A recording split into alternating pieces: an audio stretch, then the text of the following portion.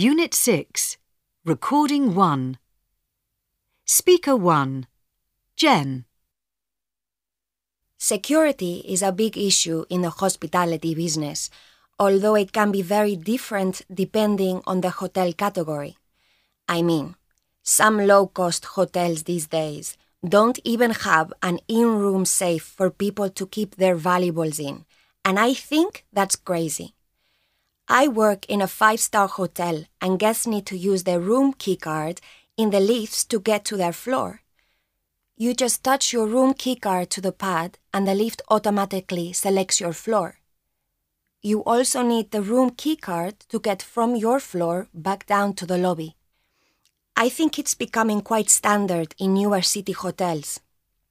Not everyone likes it. Some guests complain it's annoying when they want to visit another floor. Of course, you don't have to take the lift. You can get access to other floors by the stairs. But it's like setting your house alarm or locking your doors. It's not going to make it completely impossible for someone to commit a crime, but it's an extra barrier. Speaker 2, Paul. You know, I've never thought about it before, but security is very relaxed in the university building where I work. Students and staff are walking in and out all day long, and anyone can just walk in off the street. There's only ever one receptionist on duty, and she has to answer the phones, deal with queries, and work on the computer, so she can't possibly keep an eye on everyone who comes and goes. And whenever she needs to go somewhere or take a break, the reception area is completely unattended. There are signs on the walls in all the classrooms warning students to keep their valuables with them, and lecturers have to remember to lock the staff room door, but it's not ideal, and we occasionally have had problems with theft and vandalism. There aren't even CCTV cameras in the corridors. Speaker 3, Aisha. I've worked in a multinational IT company for almost 10 years now. We need to leave our mobile phones with the guard on reception, and he puts them into a locker, and you mustn't bring in any pen drives or any type of USB storage devices to the office. In the past, you didn't need to wear your photo ID, but now your badge must be visible on you at all times. If a manager or the security guard catches you without it, they'll say something. And you need it for everything. You see, it has a chip with radio frequency identification, which you have to use for checking into and out of the building, and it opens doors based on your access to certain areas. And you have to use it to print or scan anything as well.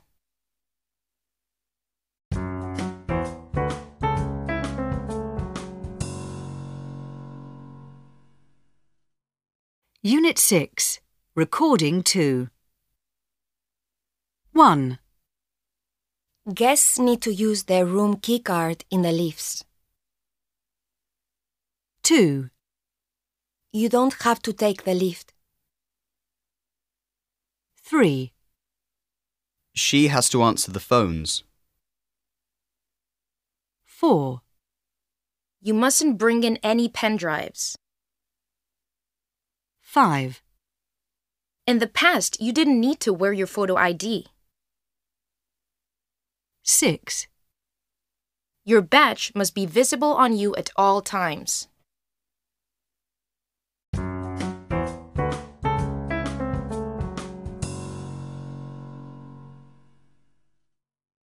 Unit 6, Recording 3.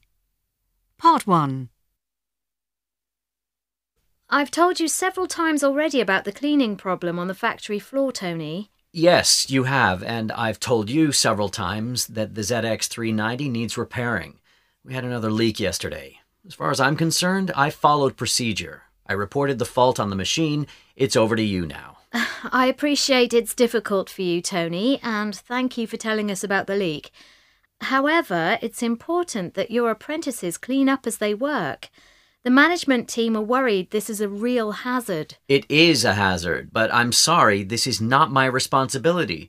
My apprentices don't have the time to clean. And what happens if someone slips and falls? We need a full-time cleaner. He only comes in the evening, and that's often too late. Tony, as you know, we're a small business. We just can't afford a full-time cleaner. I understand what you're saying, Alex, but what's the solution?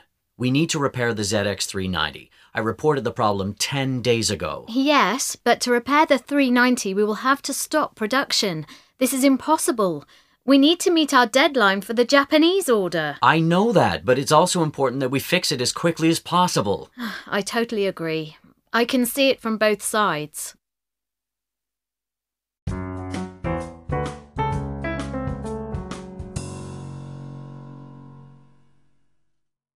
Unit 6, Recording 4, Part 2. So how do we proceed? I think we need to come to a compromise so that we can complete the Japanese order. Okay. So, what's your solution? Well, my suggestion is to supply your team with slip-resistant footwear. That will help prevent accidents. Uh-huh. Sounds like a good idea. But what about repairing the machine? Well, as we both agreed, we will lose time if we stop production. So let's complete this order first, and I'll request an engineer to fix the leak. Can I just check you're happy with this idea before I speak to the management team? Yes, that's fine with me. And then let's review this situation at the end of the week. Sure, why not? Great. I'll put that in an email just to summarise what we've agreed.